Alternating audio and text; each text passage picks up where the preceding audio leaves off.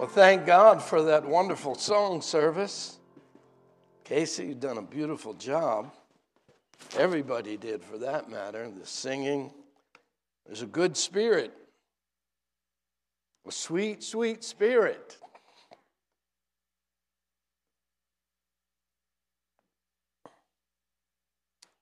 If you have your Bible, turn to Matthew, the 6th chapter. I loved all the songs, especially the one about John. That's a great old song. And then we sang, "Oh, How I Love Jesus." Amen? How many love that song? Isn't it easy to raise your hand when you're singing that song? Oh, how I love Jesus. Well, this text this morning will hopefully inspire us to love God even more deeply. How many feel like there's more room in your life, in your heart, to love God more deeply? Raise your hand. Amen. We all know that's true, don't we? Oh, thank God for His faithfulness. Thank God for this wonderful day and all the blessings of life. Matthew, the 6th chapter, we're going to begin at verse 24. No man can serve two masters, for either he will hate the one and love the other, or else he will hold to the one and despise the other. You cannot serve God and mammon. What a wonderful truth, but it's a hard truth. We either love God or we don't. We either love God or we love the world. God's not going to allow us to have two masters. Therefore, I say unto you, take no thought for your life, what ye shall eat, or what ye shall drink, nor yet for your body, what ye shall put on. Is not the life more than meat, and the body than raiment? Behold the fowls of the air, for they sow not, neither do they reap, nor gather into barns, yet your heavenly Father feedeth them. Are ye not much better than they? Verse 31. Therefore, take no thought, saying, what shall we eat? Or what shall we drink? Or wherewith shall we be clothed? For after all these things do the Gentiles seek. And when he uses the expression Gentiles there, he's talking about people who do not know God. For your heavenly Father knoweth that ye have need of all these things. But seek ye first the kingdom of God and His righteousness, and all these things shall be added unto you. Take therefore no thought for the morrow, for the morrow shall take thought for the things of itself. Sufficient unto the day is the evil therefore. Sufficient unto the day is the evil therefore. You don't have to worry about beyond today, because there is so much evil that's coming upon us each day. We hear some new something going on that is perverted, that is ungodly, and there's so much coming at us so quickly. And there's a lot of stress and a lot of worry. That's the result of it. I'm sure we all agree life is about priorities. Food, clothing, shelter, family, God, patriotism, marriage, children, health, and wealth. What is the meaning of priority? Well, there are a lot of meanings to priority. Some say priority is the main thing, the important thing. Some say priority is putting first things first. But what makes life a struggle is there are way too many important things to choose from in life. As a matter of fact, there are so many important things in life to worry about, we don't hardly know what to worry about first. Our jobs are important. Our kids are important. Our health's important. Our shelter's important. What we're going to eat, what we're going to wear is important. There are so many things going on right now that occupy our mind, and we look at them as urgencies, as priorities, as important. And when we fall behind in keeping up with all the important things in our lives, what happens? What happens when we can't get to this thing and can't get to that thing and can't get to this person and get to that person? What happens when we got this going on and that going on? What happens when we start to fall behind and we realize there's a sense of being overwhelmed, and we're saying to ourselves, I'm going to blow a fuse?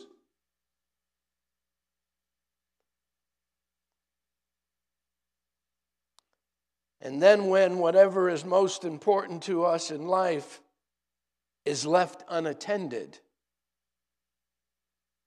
and we can't get to everything, and those things are important. They're a priority in life, but we can't get to those things. And what happens when we can't get to those things? The foundation begins to crumble. The quality of life begins to diminish. And when we can't get to the urgencies and the important things of life, all of a sudden we realize everything's falling apart. And everything around us begins to fall apart. Be it in the church, be it in the home, be it in the family, the workplace, the community, or the government, when the foundations of life are destroyed, everybody in it, everybody around it is caught in the whiplash. And that's what Jesus is trying to convey to all of humanity. Placing things in their order of importance, and what makes life a little hectic, priorities are the results of many possibilities. So what it boils down to, we have got to be good organizers of our life. We have got to know how to navigate through life with all of these urgencies, with all of these important things to do, and we've got to be good choosers. And the world out there is advertising hundreds of times a day, encouraging you and I to find real happiness. We've got to do this, we've got to look like that, we've got to eat here, we've got to go there, and the world is just piling on. And the reason the world is piling on with so many other things to do is because the God of this world wants it that way. He wants to overwhelm you. He wants to frustrate you. He wants you to get to everything that the world is offering. And oh, how they dress it up, and how pretty it is, and how it glows, and how it sparkles. But it's a conspiracy. It's an agenda. The God of this world has a plan, and if he can pull it off, you'll miss the greatest thing in life. Look at verse 19 through 21. Why Jesus is worrying why Jesus is warning us about the priorities in life. Let's read that, verses 19 to 21. It's no coincidence that this is the introduction to what Jesus is saying in this chapter. He says, "Lay not up for yourselves treasures upon earth, where moth and rust doth corrupt, and where thieves break through and steal." And believe me, there are hundreds of thieves trying to break through. "But lay up for yourselves treasures in heaven, where neither moth nor rust doth corrupt, and where thieves do not break through nor steal. For where your treasure is, there will your heart be also." What Jesus is saying is way too many believers are treasure hunting for the temporal things of life, which are exhausting and they're short-lived, instead of the much greater treasures which will last forever throughout all of eternity. How is it that we're going after the temporary things, the things that we can have now, but they'll be dissolved tomorrow? And here we've got a joy, a peace, a righteousness, a happiness that can last with us forever and ever and ever. And yet we go for the now instead of the later. Think about it. This is exactly what Jesus warned us throughout his ministry, that this world, Jesus told his disciples, if the world hates me, it's going to hate you too. Because what I stand for, you stand for. You notice how this world has little time for God anymore? You notice how in the academia world, nobody's teaching and putting emphasis on what the real essential in life is, and that is to know God? Have you realized how everybody is being dumbed down? Everybody's being lied to. Everybody's being deceived.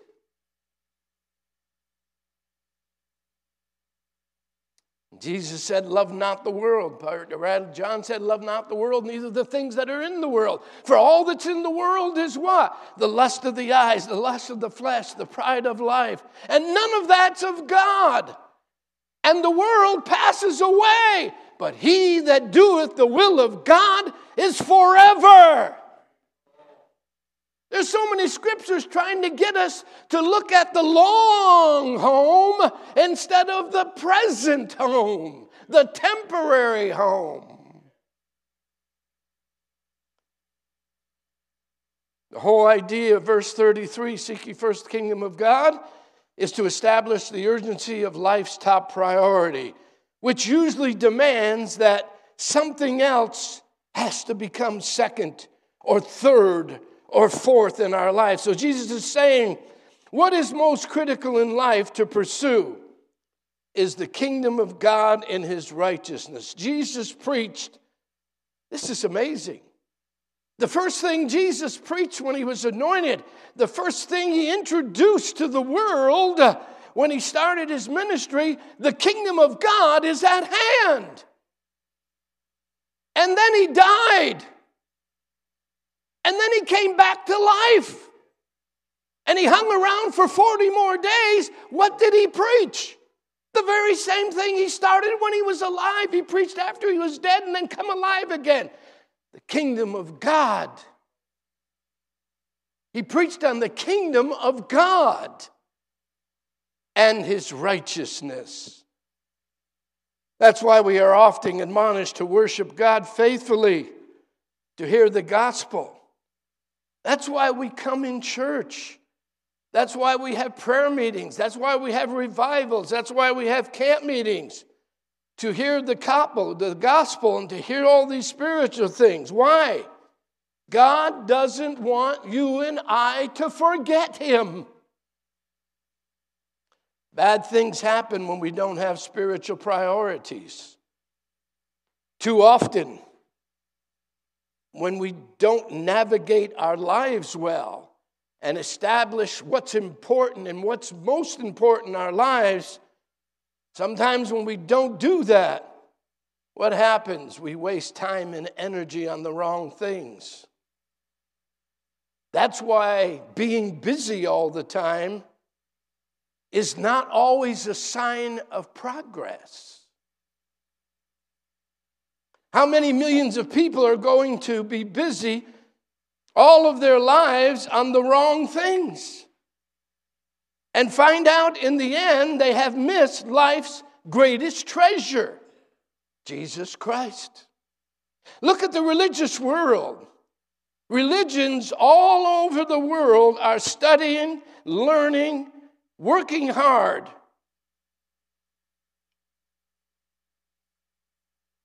Trying to sell people on their God. But if it's not the true and living God, they're learning about it's all vanity of vanities. You know how many gods there are out here? There are thousands. There's thousands of gods. And we create gods where our heart is, that's where our treasure is. And there's so many things out there that are so overwhelmingly appealing to the flesh. The thrill of it all. The pleasure of it all. And the devil's no fool. There's sin in pleasure. But only for a season. Then the harvest comes. Then the whirlwind comes. But there are thousands and thousands of gods. And millions of people are going to be busy all of their lives on the wrong things and find out in the end that they've missed the real thing. Because something is studied. Because something is studied does not mean it's right or important. When there are no priorities for life, it's so easy doing the unnecessary things. I laugh when I see these Senate hearings and I see people being questioned, and they're graduates from Berkeley and Harvard and Yale, and they're supposed to be the smartest people in the world, and they don't even know the difference between a man and a woman.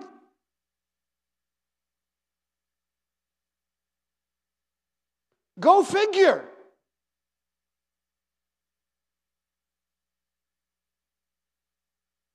There ain't no man ever going to get pregnant.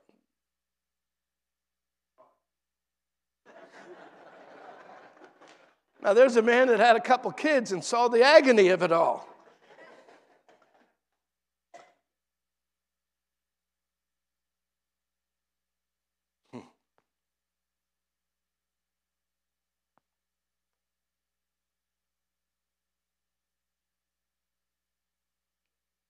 Jesus is saying when we have no priorities, we end up investing in the less valuable things of life. That's why Jesus gave us this priority in Matthew 6:33. It protects us from all our bad investments. It protects us from going down dead-end streets and man-made religions.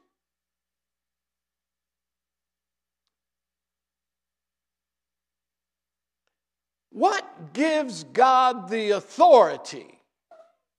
What gives Jesus the authority to tell us, seek first the kingdom of God and his righteousness?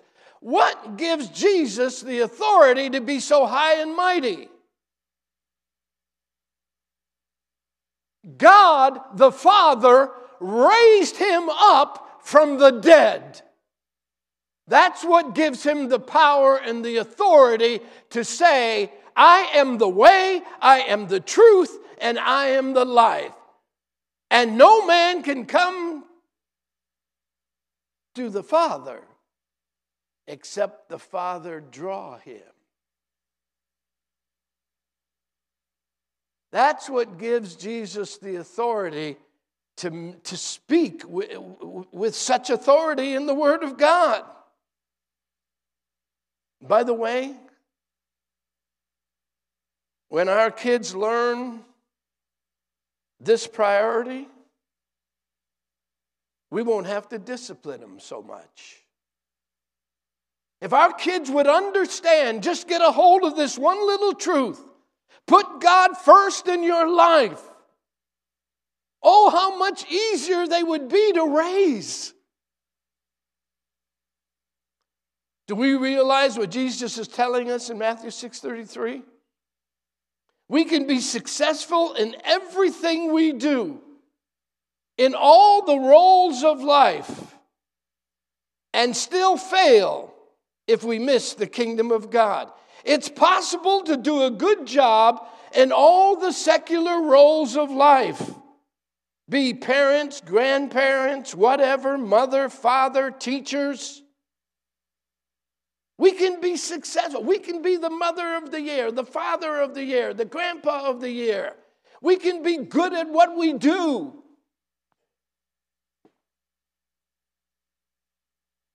But if you fail to do the main thing, what's the main thing? What's the top priority in life? Fear God and keep His commandments. And our country today is not doing either. There is no fear of God. And there is no wanting to keep the commandments of God. Total lawlessness and rebellion is being displayed every day in our streets.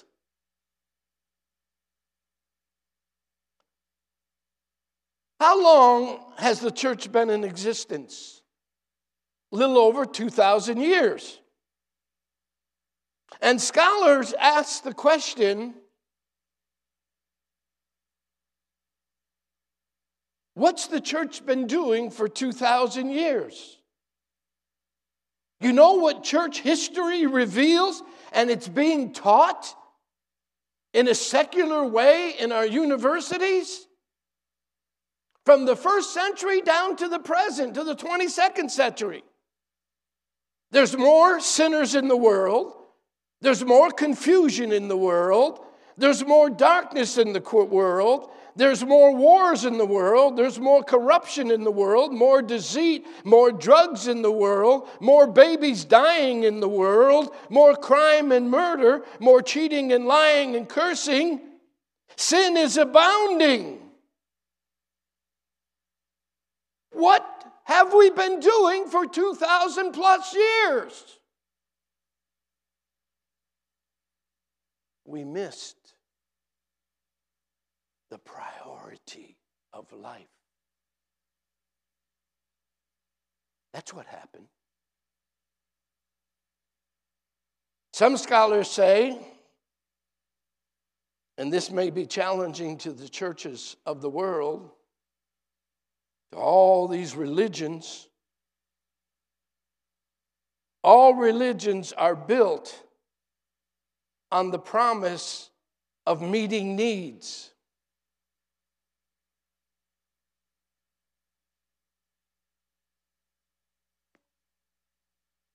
Let me give you some examples. Papalism, Shintoism, Hinduism, Confucianism, Buddhism, Baha'i. You know who the founder of Baha'i is? Ba'alullah. And that religion is Ba'aloni. Then there's Hollywood's special religion, Scientology. Good old Tom Cruise and all the celebrities, you know what they teach? Their spiritual salvation depends upon themselves because man is basically good. Well, look at man out in our streets. Aren't they good? They're beating up women. They're throwing people down in front of the subway trains. They're killing one another.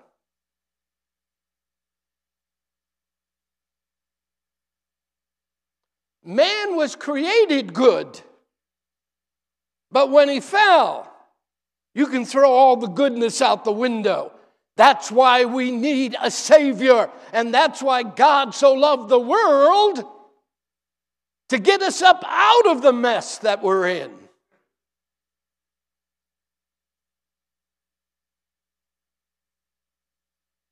Here's something we've got to consider. This is why most people join a religion. They join a religion to have their needs met.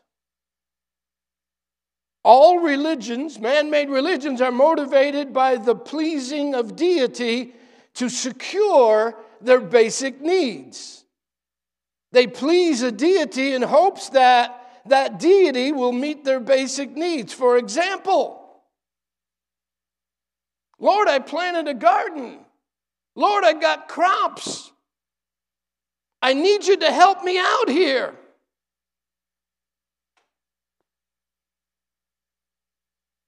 Lord, I need you to protect us from harm and danger. Lord, I need you to protect us from the weather.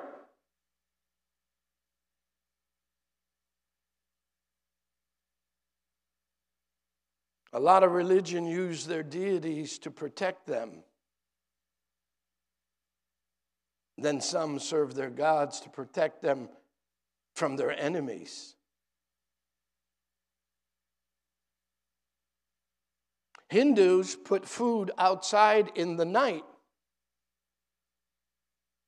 to entice their deities to protect them.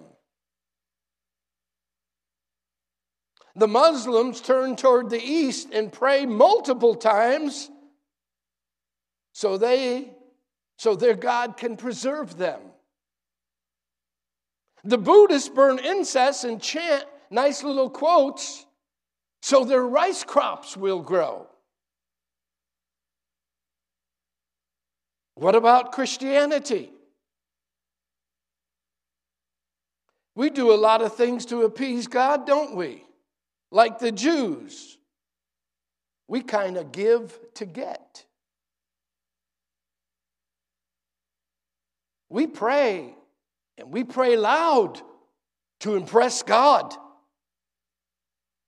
We meet 1 and 2 and 3 times a week, so God won't be mad at us. Sometimes we're no better than all these religions in the world whose primary focus is on their needs more than on their God. A lot of people come to church simply because they got problems and they want God to solve them. I had people come into my home, knock on my door, and come in and say, Brother Tony, and they don't ever come to church. But when trouble comes, they come and they knock on my door. They say, Brother Tony, Brother Tony, I'm in trouble. My wife wants to leave me. What's wrong? Well, she caught me doing pornography. So let me run the church so God will give me my wife back. What do you think, God's stupid? You think God runs around trying to get you out of trouble all the time and knows that as soon as he gets you out of trouble, you're going to go back to doing what you're doing? And that's not making God a priority. You know how many people come to church? It's not a bad idea. But a lot of people come to church because they're looking for a mate. They're single and they want to mingle. But it's the best place to find somebody is in church. But if that's your only motive, you've missed the mark and missed the boat.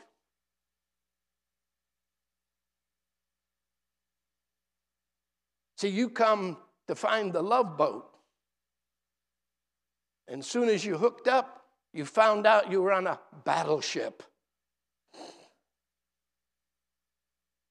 I told the people the other day in the wedding, there's 3 rings in marriage. There's the engagement ring, the wedding ring, and the suffer ring.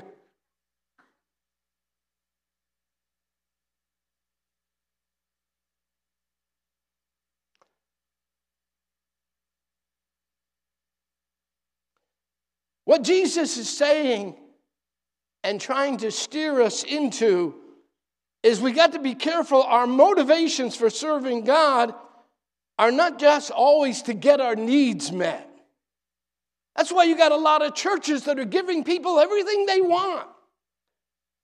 They're used to nightclubs, so let's turn the church into a nightclub.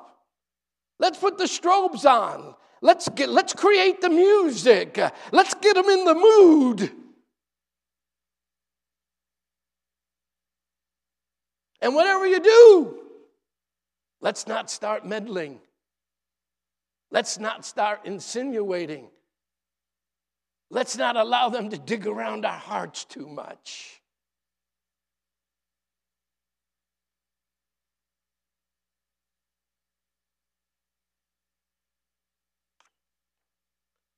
We've got to be careful, church, because surveys show 90-something% of our prayers are only about our needs. But watch the connection to our text that Jesus makes. Lord, I need food. What shall I eat or what shall I drink? I need water, Lord. Wherewith shall I be clothed? Lord, I need protection. I need shelter. Lord, I need rent payment. Lord, I need to pass this test. And there's nothing wrong with asking God to help you. But if that becomes your main motive, something is wrong. That's why religion is motivated by needs. It's driven by the priority of needs. Some folks are afraid to sin because they're afraid they won't get help from God for their problems. Can you see what Jesus is driving at in our text? Seek ye first the kingdom of God,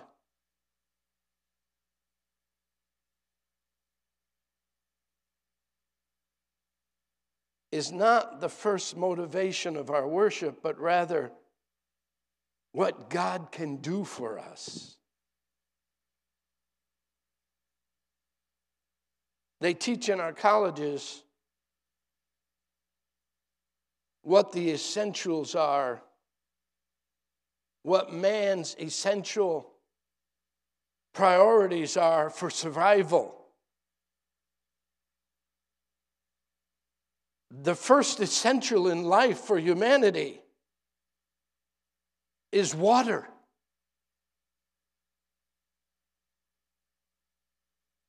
Our bodies are 75% water. We need water. So what shall we drink? 2/3 of the earth is water. So what does God do? He takes water up out of all the seas and then returns it back to us through the clouds so that there will be life and growth and food for humanity.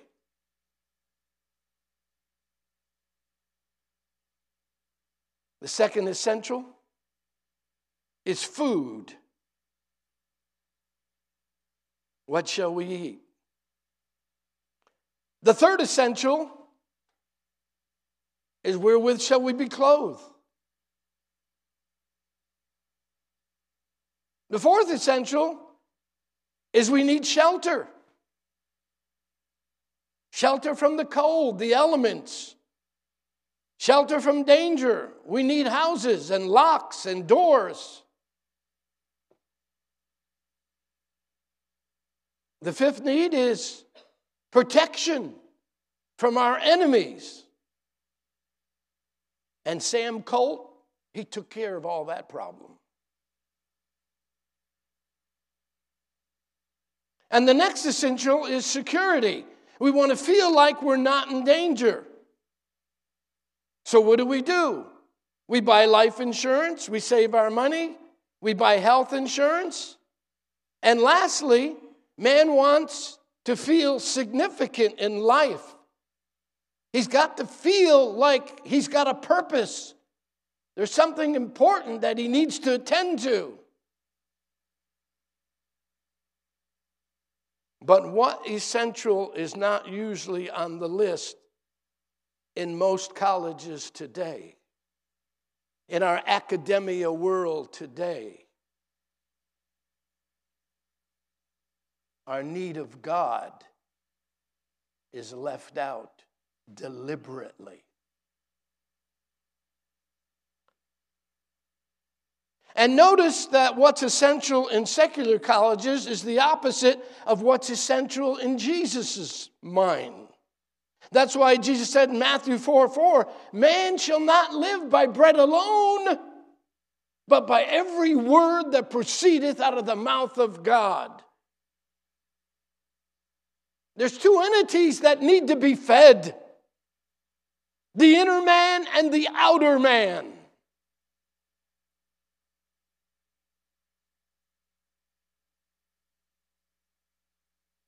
And they teach in our secular colleges that these are the greatest needs for all of humanity throughout the world.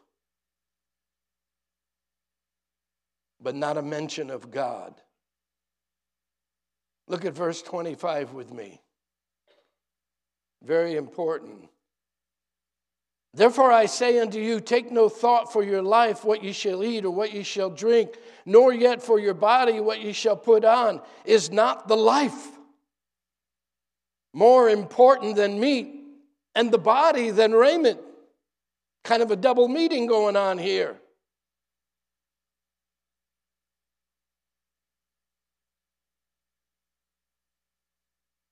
What's happening? What's happening out here? And what's Jesus trying to prevent from happening? The fall of man has made food and water and our body needs more important than the man. We sell our souls for these essentials. Imagine those who sleep with the boss to get a raise. Imagine telling a lie to get ahead. Imagine throwing your virtues away to get a mate. What does Jesus mean by life? Some things, it's a beautiful home and cupboards full with food and cars and good 401ks and a lot of money in the bank and a big title and a trophy wife. There are people with all of that, and we hear every day how miserable they are. They buy big houses, $20 million house, $10 million houses. They put them right on the waterfronts. The only advantage they got more doors to slam than us poor people.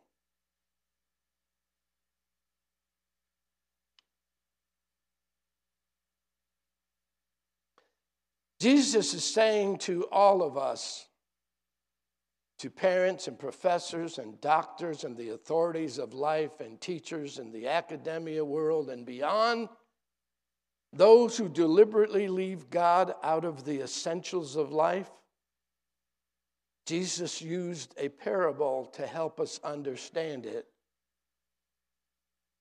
Those who forget God, Jesus said, thou fool, this night thy soul shall be required of thee.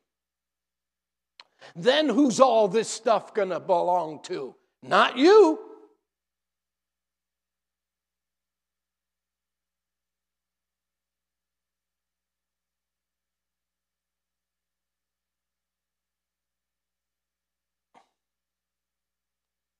So Jesus says, stop worrying about food, drink, clothing, etc., because your life is more than meat.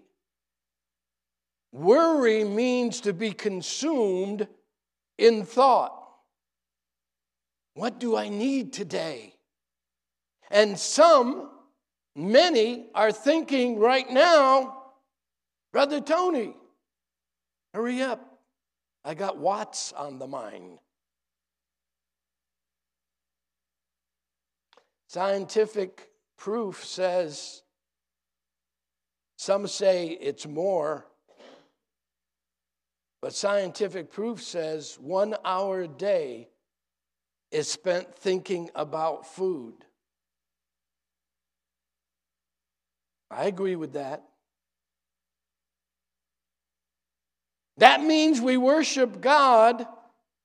That means we worship the God of the belly 7 hours a week, and we only worship God 3 hours a week. Go figure.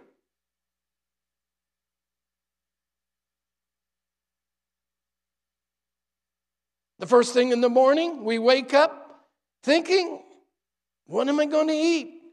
What shall I fix for dinner? What am I going to fix for the kids? I've got to run to Walmart, and I've got to run to the mall, and I've got to run to the shopping places. I've got to run to the office. I got a meeting. I've got to run the kids to school. We rush, totally consumed with secular interests, and we have no quiet time for God to start the day. And the Holy Spirit says, wait a minute. Why are you running off to all these places? You need to start the day with me.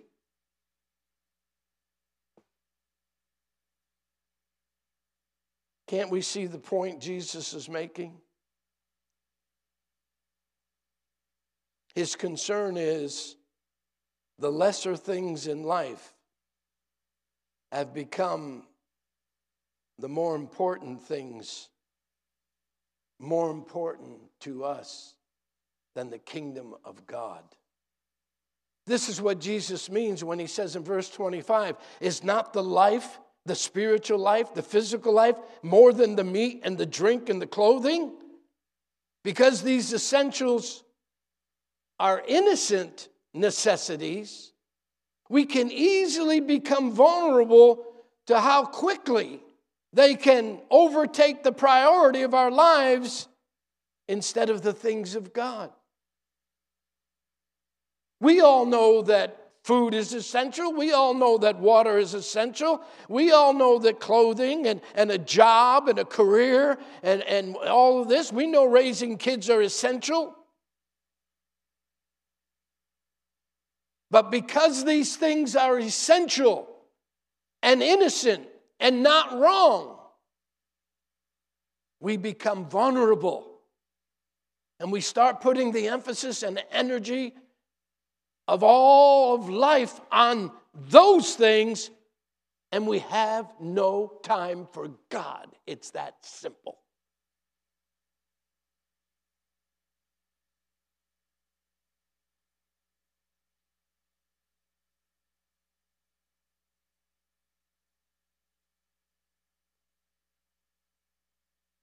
The scientific medical world calls worry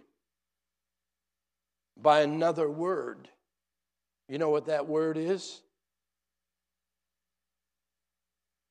Stress. Did you know that stress tightens your arteries and your blood doesn't flow through like it should? And it could cause you a heart attack, a stroke.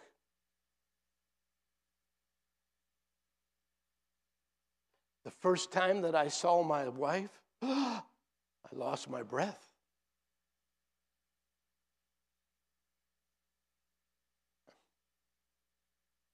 And then the stress and the worry. If I was going to be able to land her.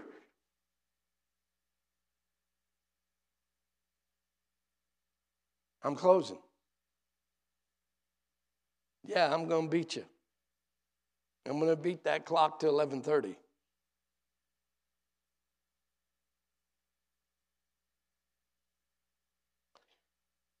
You know what Jesus is saying? Stop trying to kill yourself with all this worry about what you're going to eat and drink and this and that and the other thing.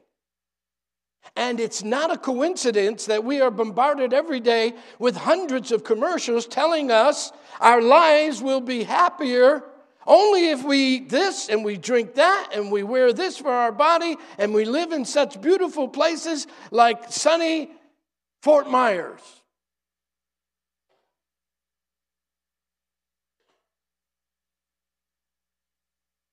You got to be crazy to live on the ocean or on the bottom of a mountain or in a floodplain.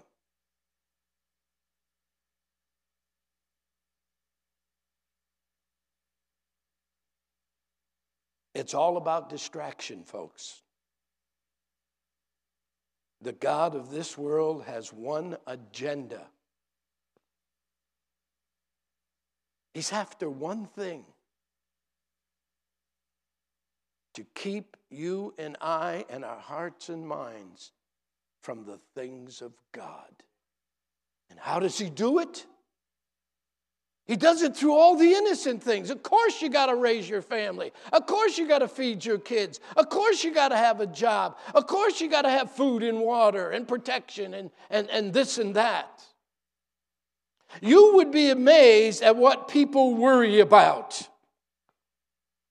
The other day with my wife, when my wife had to go over to the James Cancer for another blood transfusion, and anytime you go there, it's 5, 6, 7 hours. And when my wife came down to the car, she was looking kind of sad, and I thought, oh no, something's wrong. That's the first thing I do when I see her walk out, and I got the car waiting for her. I look at the expression, and I'm thinking, look at her. Something is wrong. And I say, honey, what's wrong? What'd they say? What's the situation? And she whimpered. She said, my dog is home all alone.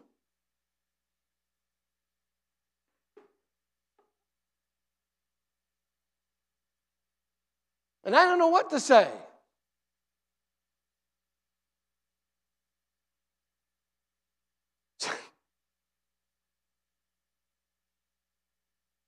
So I said, let's go to dinner.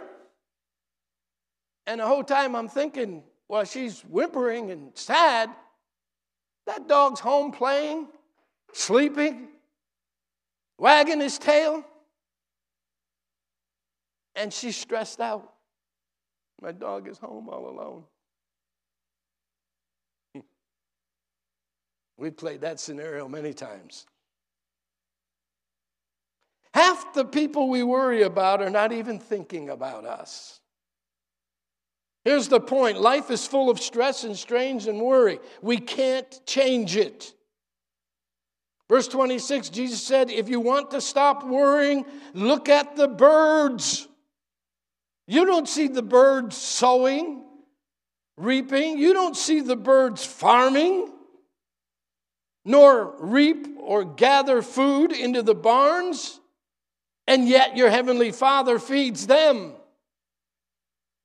Your heavenly Father takes care of the birds. Then how much more will he take care of you and I, the apex of his creation, that which he gave his only begotten Son to die for us? Your heavenly Father, he knows what you need. The word Father is taken from the Greek word Abba, and it means source or sustainer. And Jesus is promising us, if we seek first the kingdom of God then his heavenly Father will take care of us. You know why that scripture means so much to me right now? Because of what's going on out there right now. What are we, a month away? We are a month away from being official communistic country or being a democracy. We are that close to Judgment Day.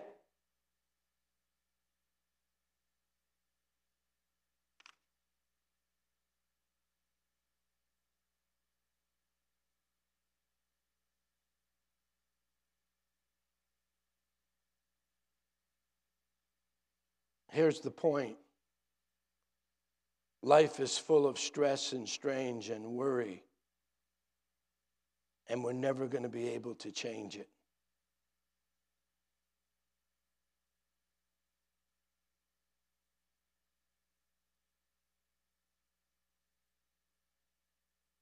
We're going to change some things on Wednesday night. This coming Wednesday, we're going to have a celebrity profile.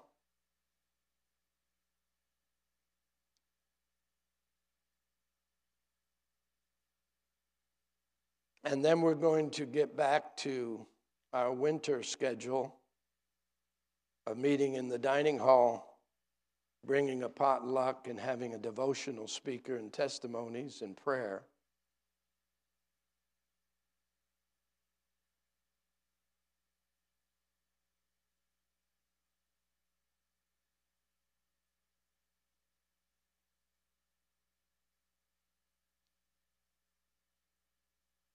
Church, Casey, you can come. Brenda, you can come. Church, I become nervous when I see believers making their private interests more important than God. I get nervous when I read in the Bible when men became so wicked and every imagination of their heart was evil continually, and every man was doing that which is right in his own eyes. I see that wickedness. I see it everywhere. And then I see what happened when that wickedness came up before God. When the stench came up before God, the judgment of God came down. It can't hardly get any worse than what we're seeing. But yet what we're seeing is just the tip of the iceberg. If the church cannot discern the nearing storm, we will be as helpless as the Gentiles when that storm arrives. I don't want to be a church that waits for the storm to hit and then we start praying. We need to weaponize our prayer right now. And we need to have some good old-fashioned prayer meetings where a bunch of us pray, even if it's 5 seconds.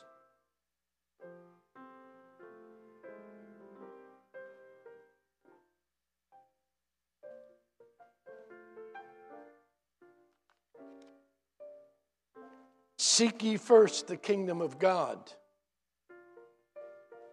and his righteousness. Somebody says, how can you tell when the kingdom of God has arrived? When the kingdom of God arrives, you'll find righteousness, peace, and joy supernaturally in the Holy Ghost. There's more things important than trying to get a job done and trying to do this and trying to build that and trying to feed that was and try to buy this and try to have that. Judgment is upon us.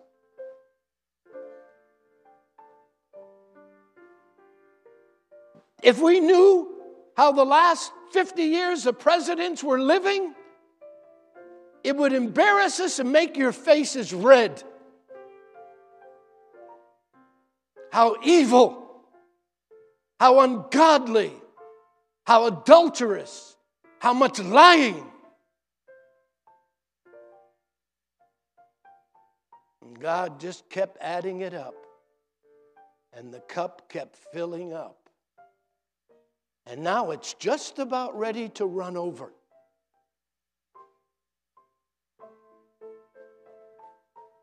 We need to wake up.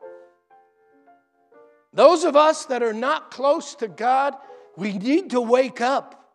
Those of us that have lost the battle as far as our priorities for life, we need to wake up. It's late. Jesus is at the door. Everybody can sense it. Everybody can feel it.